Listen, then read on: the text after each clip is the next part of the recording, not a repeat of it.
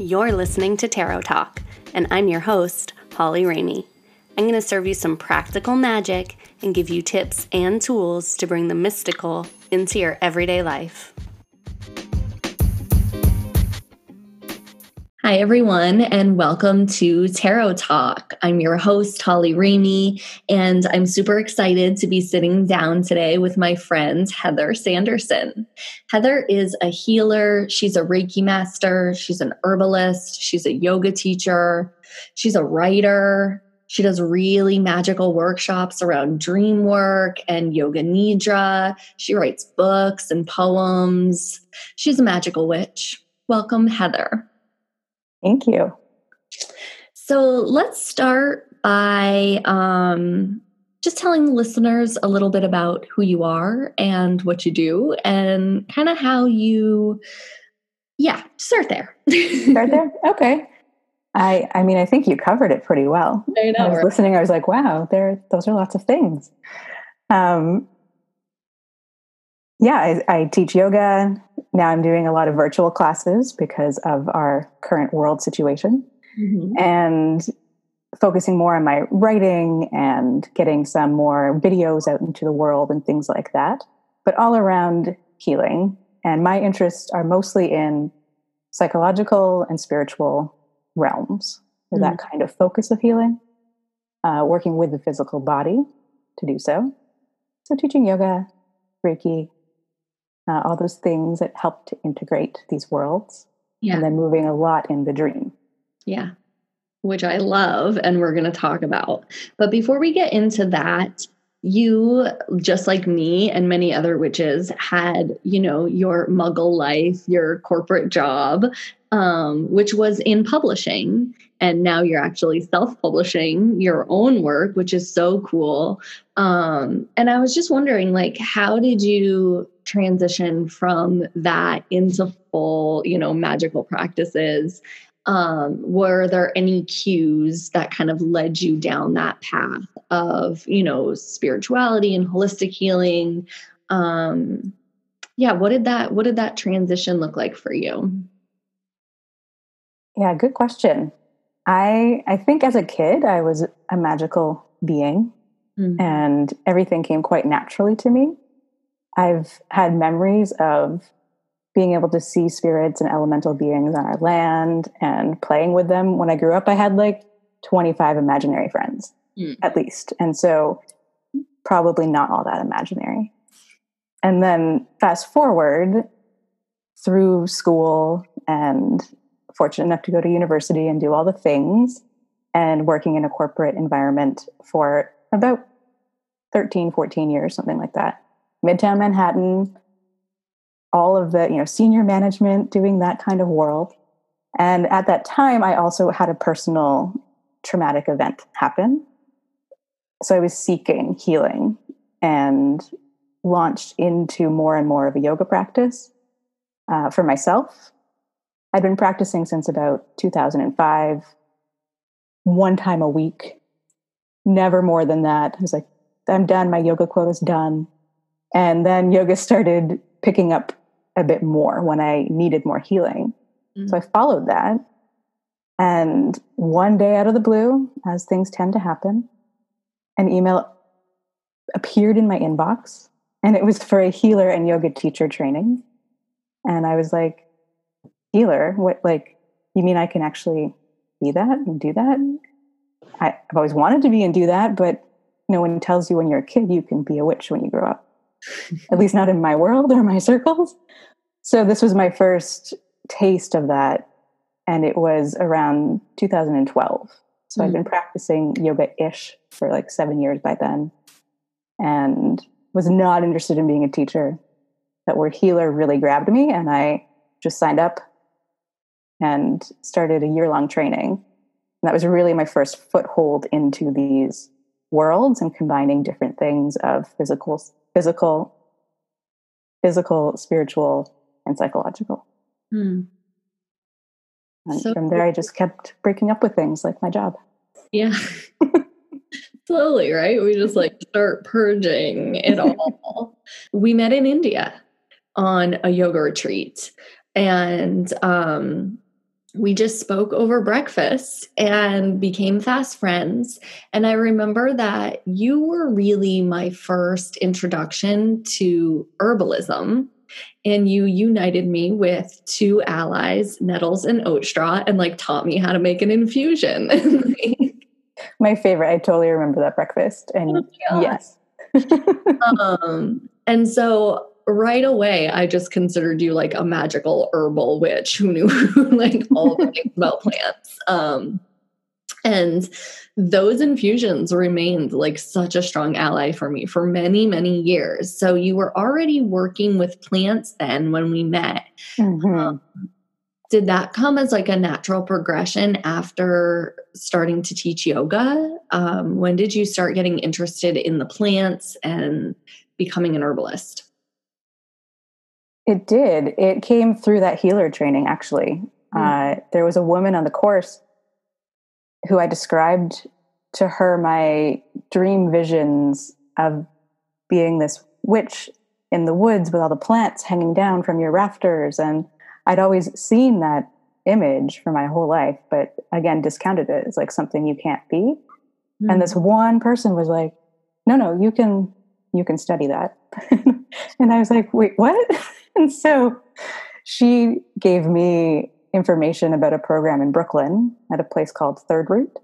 And that was my first introduction to studying plants.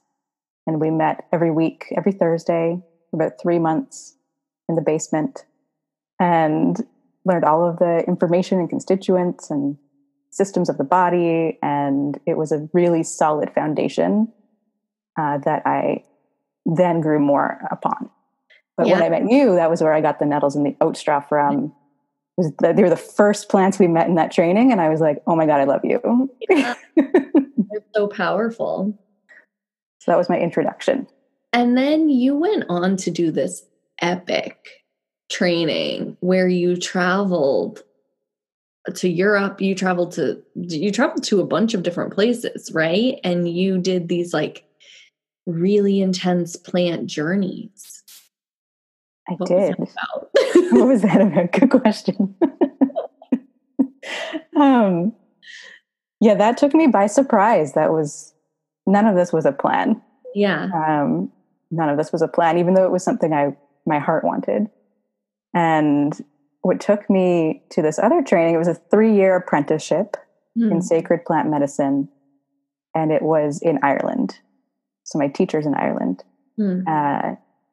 I happened to meet her at another plant initiation in Italy. Okay. And that was my first key to meeting her. And even then it was this crazy looking website for a initiation with dandelion. It was a plant diet at this place called Dom and Her, a spiritual community in the Alps. And I was like, what is this? I was like, I'm pretty open and this feels a bit out there, like even for me. Yeah. And as is a pattern you might notice, I went anyway and really got to experience a 4-day ceremony with dandelion and knew I wanted to work with that teacher after that point. So applied for her apprenticeship. She's also a Celtic priestess. Her name's Carol Guyette. And as soon as I heard the word priestess, I was like, that rung bells in every part of me. Every cell was like, yes, that. And knew I had to work with her. So started traveling back and forth about 4 times a year to Ireland. Very fortunate, very lucky. At the same time, my job restructured and I got a nice package to leave work. So that helped support what I was doing. So everything kind of lined up. Last day of work was the day before I flew out. So cool. And you have a lineage in that tradition, correct? An ancestral lineage, like. Oh, me, yes. Yeah, you. Sorry, I thought for a minute like a lineage held within her teachings, which is true. There is some. But yes, I was tied to personally the Celtic, or drawn to the Celtic teachings and the gods and goddesses of that land. And my ancestry is English, Irish, Scottish. It's very, very Gaelic and Celtic. Yeah. So it felt like getting back to my roots. Yeah, totally. Which is so powerful within itself. Definitely. Just be on that land, I'm sure. Totally. It's a magical place, Ireland. Magical place.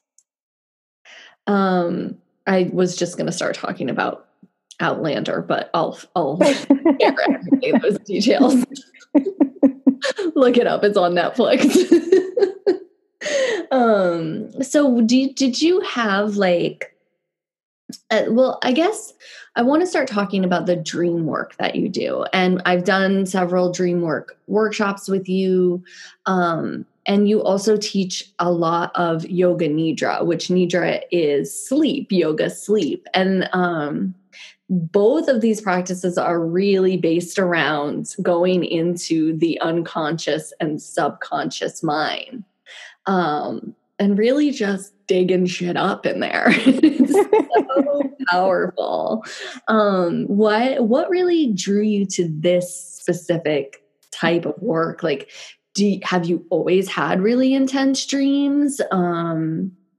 Is that just something that like you've always kind of done naturally, or? I have always had intense dreams and visions or things that haven't happened yet, and I'll see them sometimes in a sleeping dream. And that sparked a curiosity. I used to buy dream dictionaries as a child and like pretty young, able to read, and I was buying dream dictionaries. And I've since thrown those out the window because to me, it's all about your own experience now. And I'll ask you about that. I do that too. It's like, look up this symbol and what does it mean if your teeth fall out in a dream? Like all that stuff. Totally. And there's value in what's been shared by other people. Now, through what I've experienced and learned, it's really all about what you see in your dream. And other people can help you, they can help reflect back what is there. So you might have more insight than you can see for yourself. Mm-hmm. So that's what I really like about dream work is you or me, we can go into a dream in any of these different forms. So whether it's yoga nidra, meditation, sleeping dream, a shamanic journey with a drum, with an ally or a plant, or there's so many access points. And go in there, look around, receive information. Often if you're traveling in a journey, you might have an intention so that you know why you're going there. Mm-hmm. You can even do the same with a dream at night, but get the information, bring it back into this world. So what I really like and what's drawn me to this work in all of these different ways is that bridging between this place that seems invisible or like it might not even be real and bringing tangible actions or information or dreams or wishes that you want to make in your real life and finding clues to plant seeds in the physical world. So strengthening that connection between the two. I love that.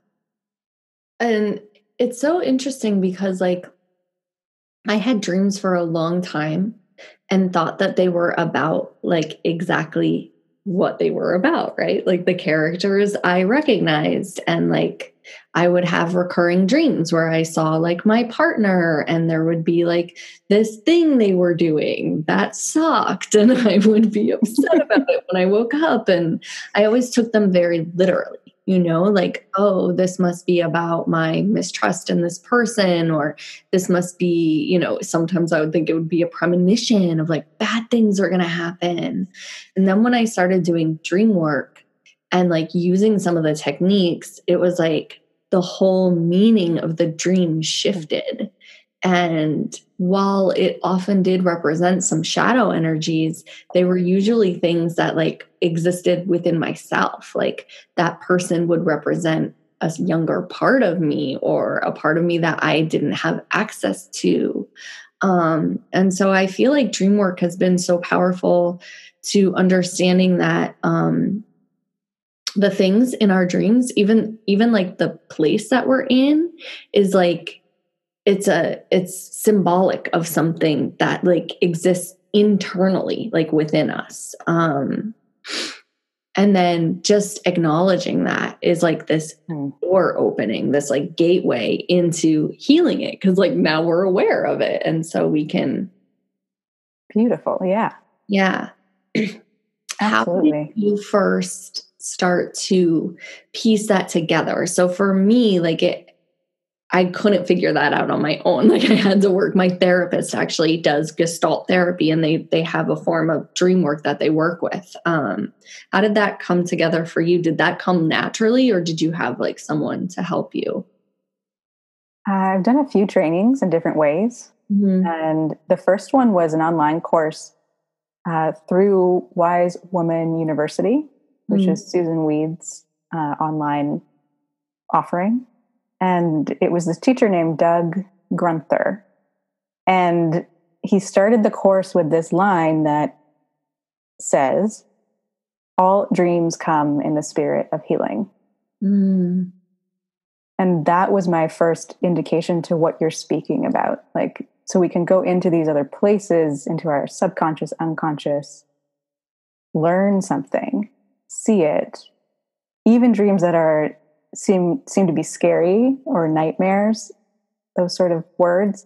So they're bringing up something that wants you to see it. Mm-hmm. And that got me more interested because it's another lens to look through and see what's coming up and what is maybe crying out for attention or healing. And if it's repeating, maybe it really, really wants attention. And eventually it will make its way up to the surface in some way. Mm-hmm. And if we can look at it, whatever it is, that aspect of ourself that the dream is showing, sometimes metaphorically, sometimes even in a joking way or like a pun, you might not connect it dot for dot. Mm-hmm. So that's why it's helpful to have someone else, like a therapist or a friend, to be like, wait, maybe that might mean this. And you can be like, whoa, that totally does mean that. I never saw that. So yoga nidra is like a yoga sleep. And that was, we shared the same yoga nidra teacher, right? Mona? We did. Yeah. And that's who we went to India with. Right. And she taught all different forms of yoga nidra. And really, this is an exploration of like moving into the unconscious, but while conscious. So you don't actually fall asleep. So can you tell us a little bit about that and like how it works? And like, you really are amazing at like writing out and, teaching these yoga nidras and like really going on an epic journey with them. So how did that come to you? Mona is a wonderful teacher. And I think because I am a writer and a storyteller, that's why this practice really resonated for me early on. One of the first things that I taught in my healer yoga teacher training way back was a very short guided Shavasana. And I could see the energy of the person shifting and changing and lying down and relaxing. And that's what made me want to teach. It's like, oh, interesting. Yeah. So when I met Mona, and she taught in a way that was about being with the energy and whatever's happening in the room and not scripting anything. And I liked that because it helped me access those sort of psychic visions in a way that I could then articulate them out to a group. And you're right, go on a journey. So go somewhere, find something, find a secret message or a clue or your deepest desire or what you need for support, but always around some arc of going through a door into some other world and then coming back and hopefully bringing that awareness, that little bit of insight, even if you don't remember it, back. And to do that, getting into that in-between space of being awake and asleep. And that sounds kind of Like, what are you talking about? How is that even possible? It's with practice of getting into these different vibrations and brain waves.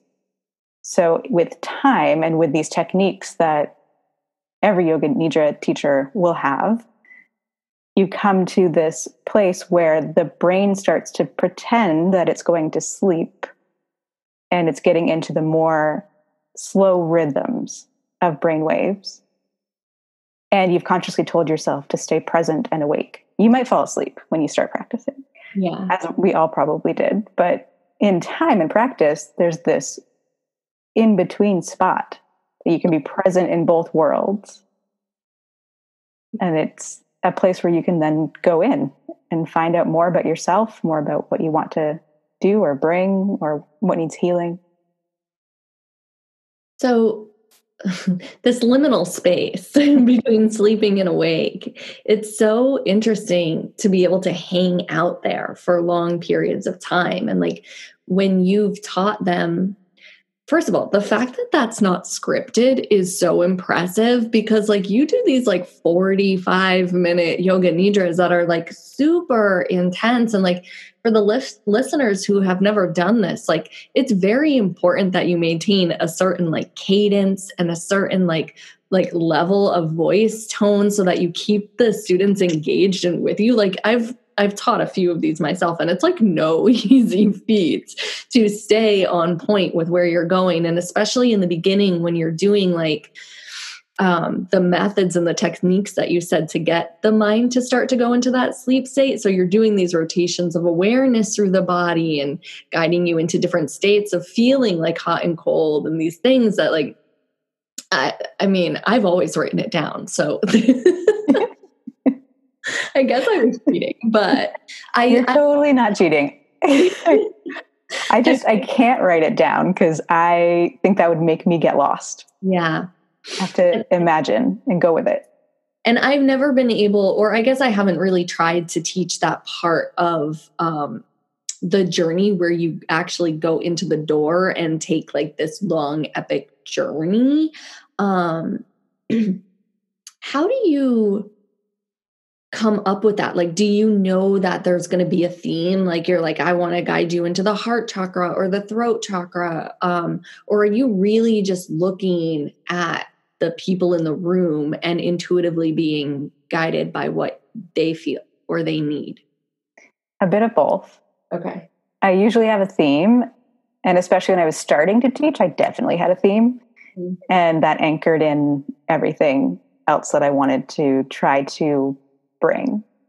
Over time and experience, now I feel into who's in the room or now on screen, wherever they may be.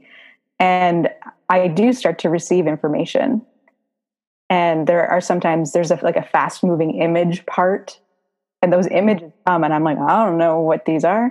And then almost every time someone will come up and say, that image of like the pail of water, that was exactly perfect for this reason. Or it's something I saw just yesterday. And I always find that fascinating because to me, it's like we're sharing in consciousness.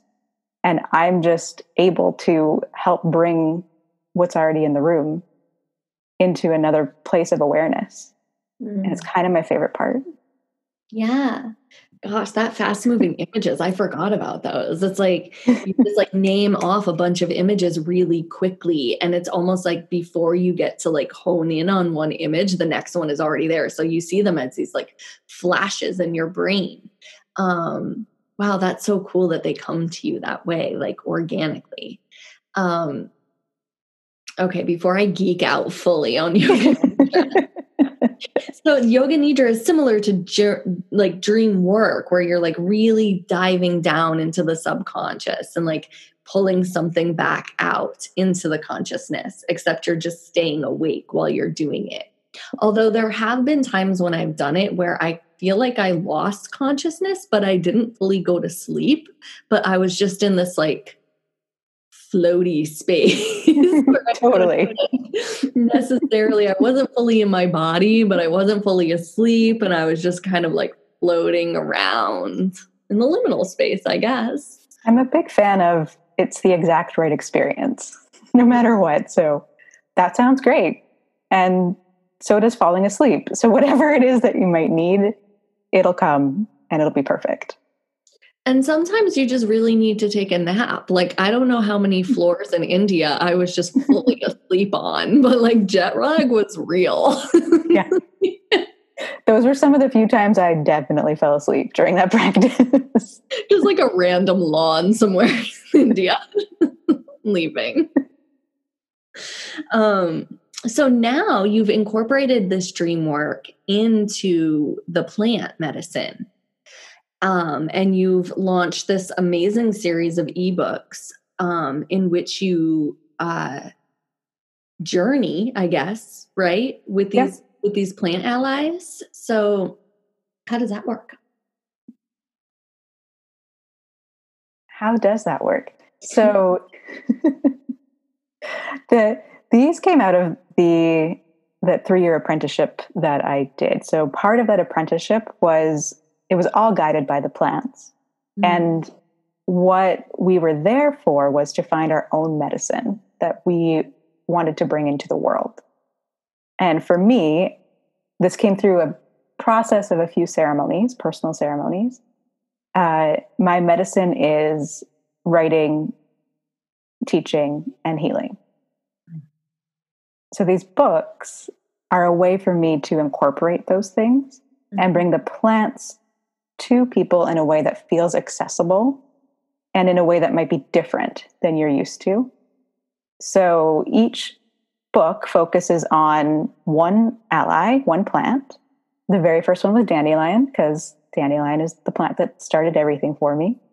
And each book takes you through a bit of personal experience and then talks about plant consciousness, what a plant spirit is, helps you to understand what we were already talking about, that like going into different places and into different consciousnesses, but this time it's with a plant instead of your own dream. Okay. Can we pause there for a moment? Yeah. So this is like mind blown, because this is, you're bringing your herbal practice in and offering this healing, but you don't actually have to use the plant, right? You don't have to ingest it. You don't have to make a tea. You don't have to have a tincture or flower essence or anything. Like, you can go on this journey with the plant without ingesting it at all. Absolutely. Yes. Wow. Yes. And in a few ways. Yeah. Like, I was just going to say, I've experienced this in receiving Reiki sessions with you, where the plant will come in and I will see it and you will see it. And it's just like, it's there working its magic, even though I have not ingested it that day. Yes, they're very helpful. The plants, in my experience, the plants want to help us. And the more we can work with them in all of these ways, any ways of access, it's like they're so happy to be there and help clear out energy, maybe if it's in a healing session, or bring a different sort of feeling or a glow maybe to your heart. And you're right, sometimes I'll see someone completely covered with a certain plant, and maybe it's one of their allies, maybe it's one of mine, maybe it's just needed for that moment, but they come and they appear and they do some work. And it's very helpful because they're doing the work. Yeah. It's like, it's literally an ally, like it's supporting you. So in the books, you teach people how to tune in to that plant. So you're not teaching about that plant, really. You're not saying like, this is this plant and this is what it does for you. You're teaching how to connect with that plant and figure out how to have a relationship with it. To have a relationship with it, yes. And I do include some of the medicine that you might be used to, like tincture or an infusion, and also the folklore that's associated with the plant. If there is any, I just wrote a book with Trillium, and it really feels like a co-creation with the plant. And there really isn't folklore about Trillium, so we wrote some. Oh, cool. And that felt great. And I felt very guided. And it's, to me, these books are what the plants want to express for whoever is going to read them. And it comes down to a foundation for you to build more of a relationship, maybe in other ways. I also include a little journey or yoga nidra at the end of each one, so that if none of the other stuff has appealed to you or works, there's also that.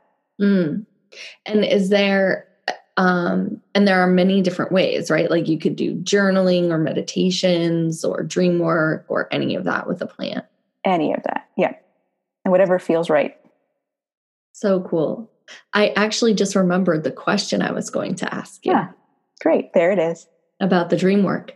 And this applies to the dreaming with the plants as well, because I do feel like a lot of people say like, I don't have dreams, but everybody has dreams, even if we don't remember them, is my understanding. So if you are a person who doesn't feel like they remember their dreams, how could you do this work?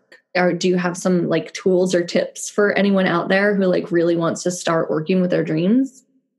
Sure. Yeah. You're right. We do all dream, and we're dreaming even while we're awake. So that's why you can go into these other places and ride that sort of line or wave. If it's the nighttime dream that people aren't remembering, there are a few ways that you can try to build a practice around remembering. Super simple one. Before you go to sleep, tell yourself, I will remember my dreams. You might repeat it a couple times. Write down your dream in the morning. Even if it feels like it's nothing or a fragment or something that doesn't have much value to you, write it down anyway. If the goal is to strengthen the dream muscle, that dream memory muscle, then these are the ways that you do it. And minimizing what comes sort of puts it over to the side again. And then why bother remembering if you're going to discount it? Yeah, that makes sense. Cool. So this is what I've heard before. Should you drink a big glass of water before you go to bed so you have to wake up and pee? Some people do. I personally value my sleep a bit too much. I've never tried that one because I just don't want to have to get up and pee. Some people do because they want to interrupt that REM cycle, which is where we dream the most. That time of deep sleep is often where you're relaxed enough. It doesn't mean that's the only time you dream, but if you interrupt it, chances are you will remember. I see. If you don't write it down when you get up in the middle of the night to pee and go back to sleep, you might not remember by the time you wake up again. So write it down right away. Do you have any herbal recommendations for dream work? Mugwort is the top ally for dream work. I just finished recording an audiobook about mugwort, so she's also present. For centuries, mugwort has been the plant to help access those psychic worlds. And making a little pillow with mugwort or dream pillow with mugwort, putting her under your pillow is one way that you can do that simply. So speaking of allies for dreaming, do you have any allies that you've been using right now for like just support during this pandemic time, just for like staying grounded or relaxed or like all of those things with so much collective energy swirling around on this cosmic roller coaster of 2020? I do. They are my go-tos of nettles and oat straw. And sometimes dandelion, but mainly nettles and oat straw because they're so nourishing and supportive to your nervous system, your overall system.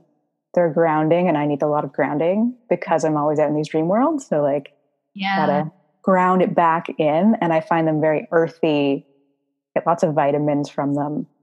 And it's just sort of a nice hug. Yeah. Do you drink them as a tea? I do. Yeah. Cool. I do.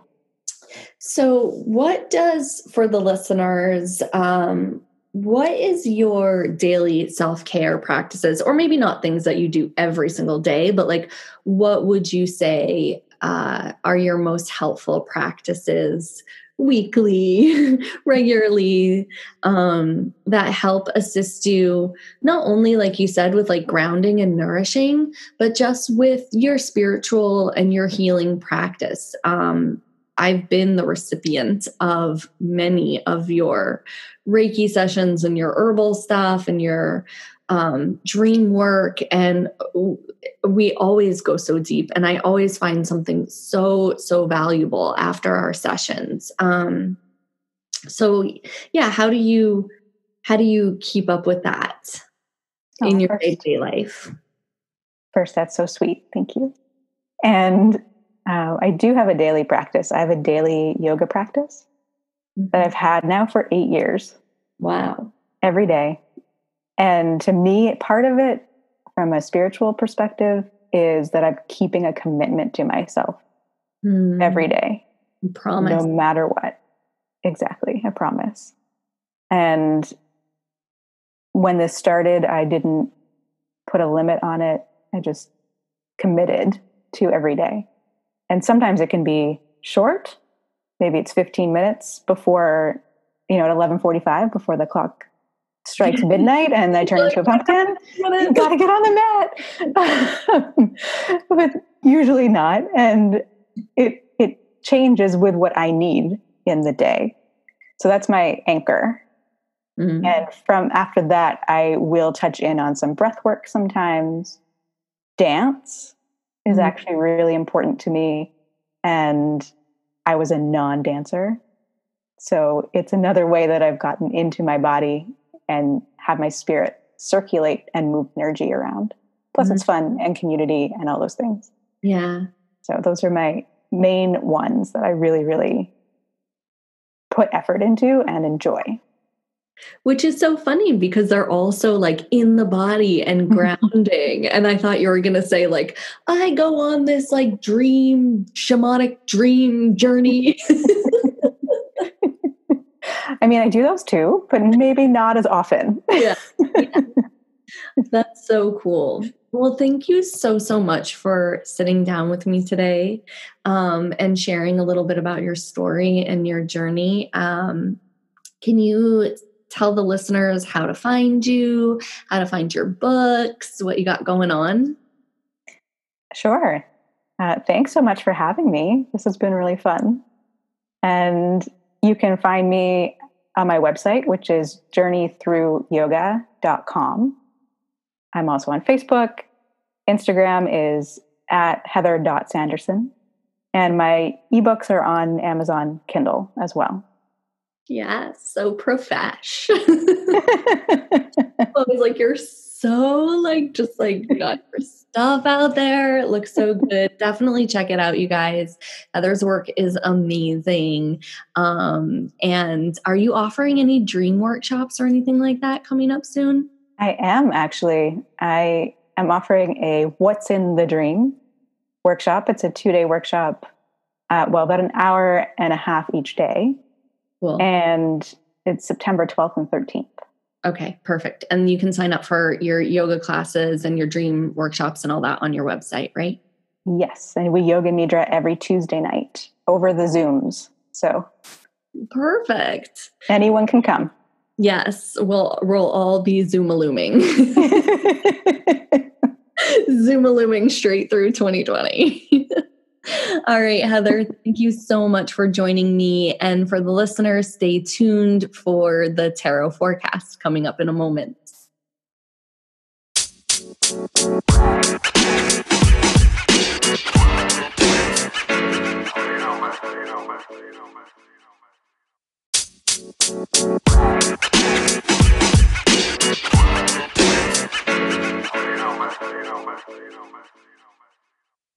Okay, everyone, welcome to the second portion of the show. Thank you so much for being here, so much for listening. I hope you enjoyed that interview with Heather. And now we're going to move on to the tarot forecast for this upcoming new moon in Virgo and the 2 weeks that follow, which are the waxing moon period. So if you're new to the podcast, I give these forecasts every new and full moon. And this is to celebrate these lunar cycles and the waxing and waning and ever-changing fluid divine feminine energy of the moon. Every month or every season, the moon is new when it's dark and you can't see it, and then it slowly grows and gets bigger and bigger in the sky until it is a full moon, and this is the peak phase. And then it wanes back down to new. And so this week we have a new moon in Virgo. We're nearing the end of Virgo season. So as we know, we had 2 new moons in Cancer over the summer, and now instead of having the new moon at the beginning of the season, we're celebrating the new moon at the end of the season, which is a little bit different energy because we've been in this energy of the sun in Virgo now for almost 3 weeks. So how have you been really embodying this energy? Virgo is an earth energy. It brings us into our hermit, into our intuition. I've really felt the need to go inward this season. I did a little unplug from social media. It felt so good just to really detox some of those external things that were getting in the way of really accessing some of my own intuitive hits and some of my own creativity, and just needed that extra space to work on not only healing some old wounds, but also creating new things. So I hope that you guys have been having a great Virgo season. This new moon is really a chance to set intentions. If you feel like the last few weeks have been a little funky, they've been a little funky, right? There's been a lot of deep introspection for me, but also just a lot of energy happening. We have Mars going retrograde.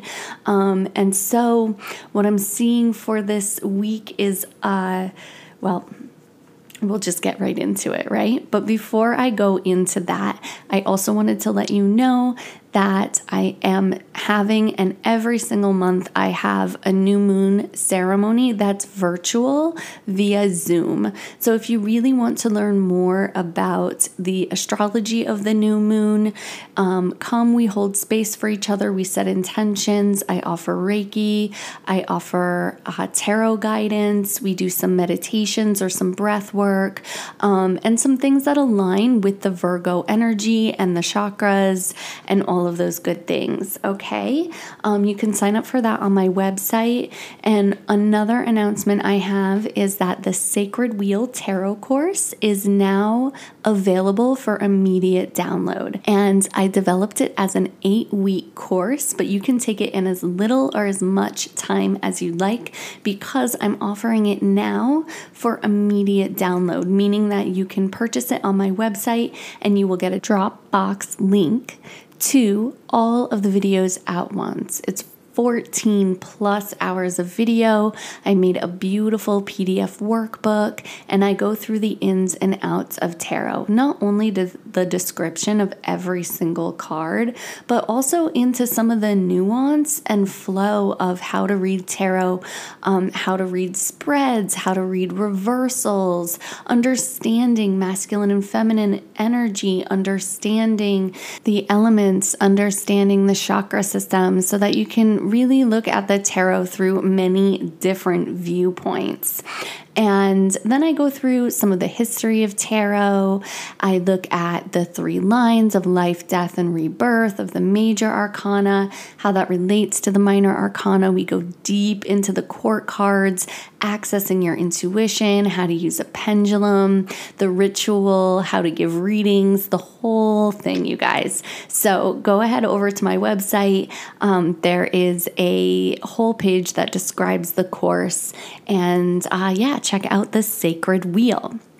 And lastly, if you are in Nashville, I'm doing my first in-person event since February. So I'm really excited for the fall equinox, which we have coming up this month on the 22nd. And I'm going to do a socially distanced workshop outside. So it's a very limited number of people. Unfortunately, I can only fit so many in this outdoor space, but we are going to celebrate this beautiful day of the fall equinox, which is when the day and the night are in equal measure. And then it is a pivotal moment when we shift seasons from fall into winter. We enter the Vata season, the air element, the fall.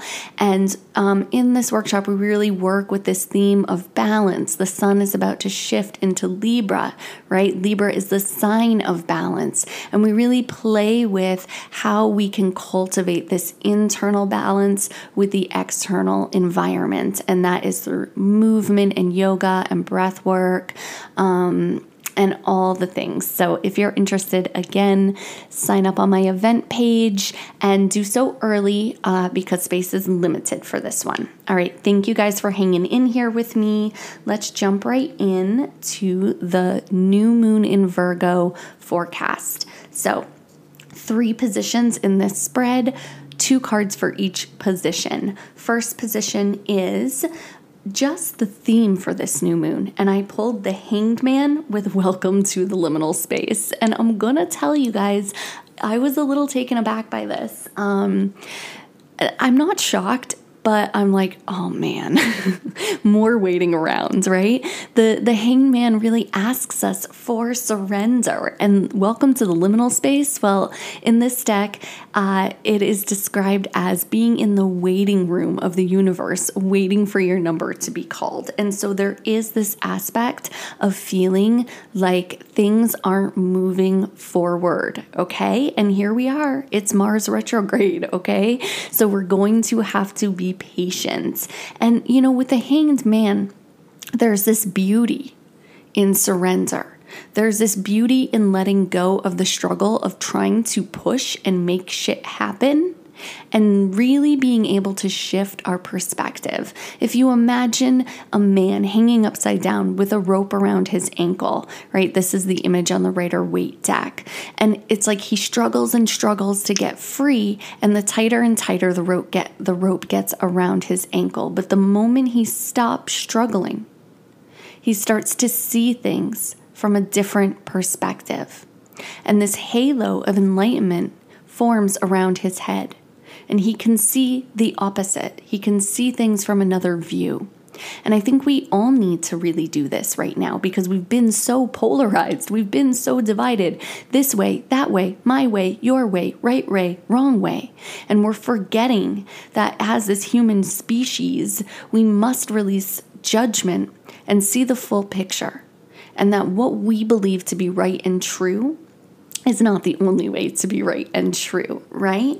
And so the Hanged Man, it's like inversions in yoga, right? And when I was practicing and learning yoga in my teacher training, I remember my teacher always talking about Pratipaksha Bhavanam.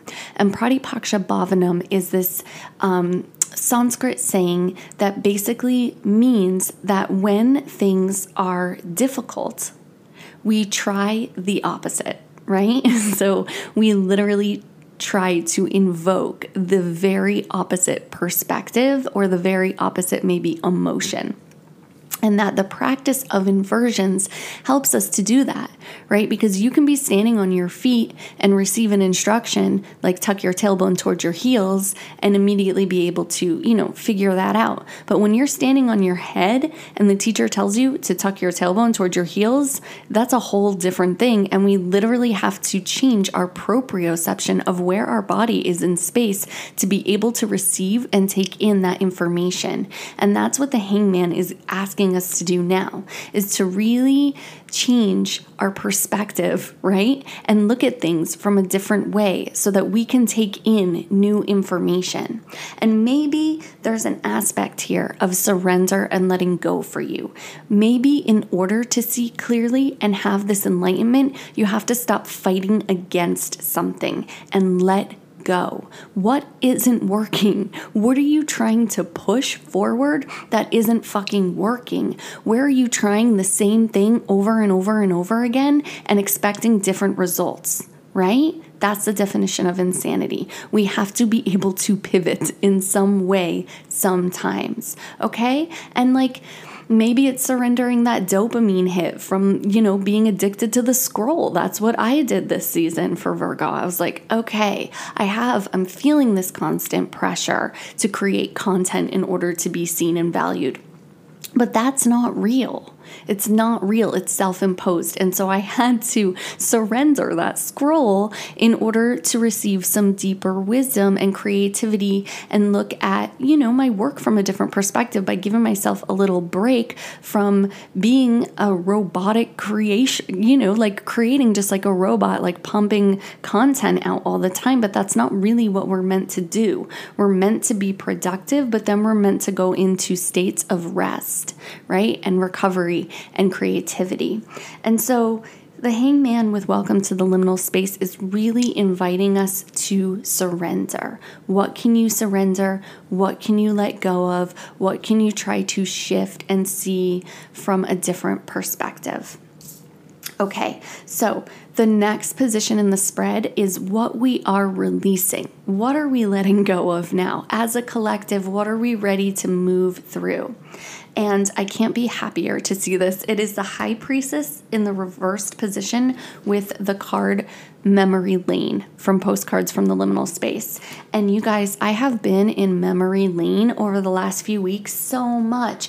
Just random memories popping up into my mind, feelings of nostalgia, tons and tons of people coming up in my dreams and old scenarios coming up in my dreams, right?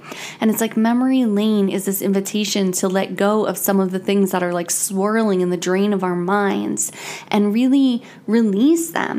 And the High Priestess shows us what is hidden. And so like if you felt this sense of nostalgia or you've been kind of pulled towards memories of the past, or you've been having these crazy dreams or crazy visions, or maybe just felt yourself repeating old patterns and becoming more and more aware of them over these past few weeks, we are ready to let that go now. We are ready to not only let go of those memories, but we're ready to let go of the ideas, the beliefs, the habits, and behaviors that are created from them.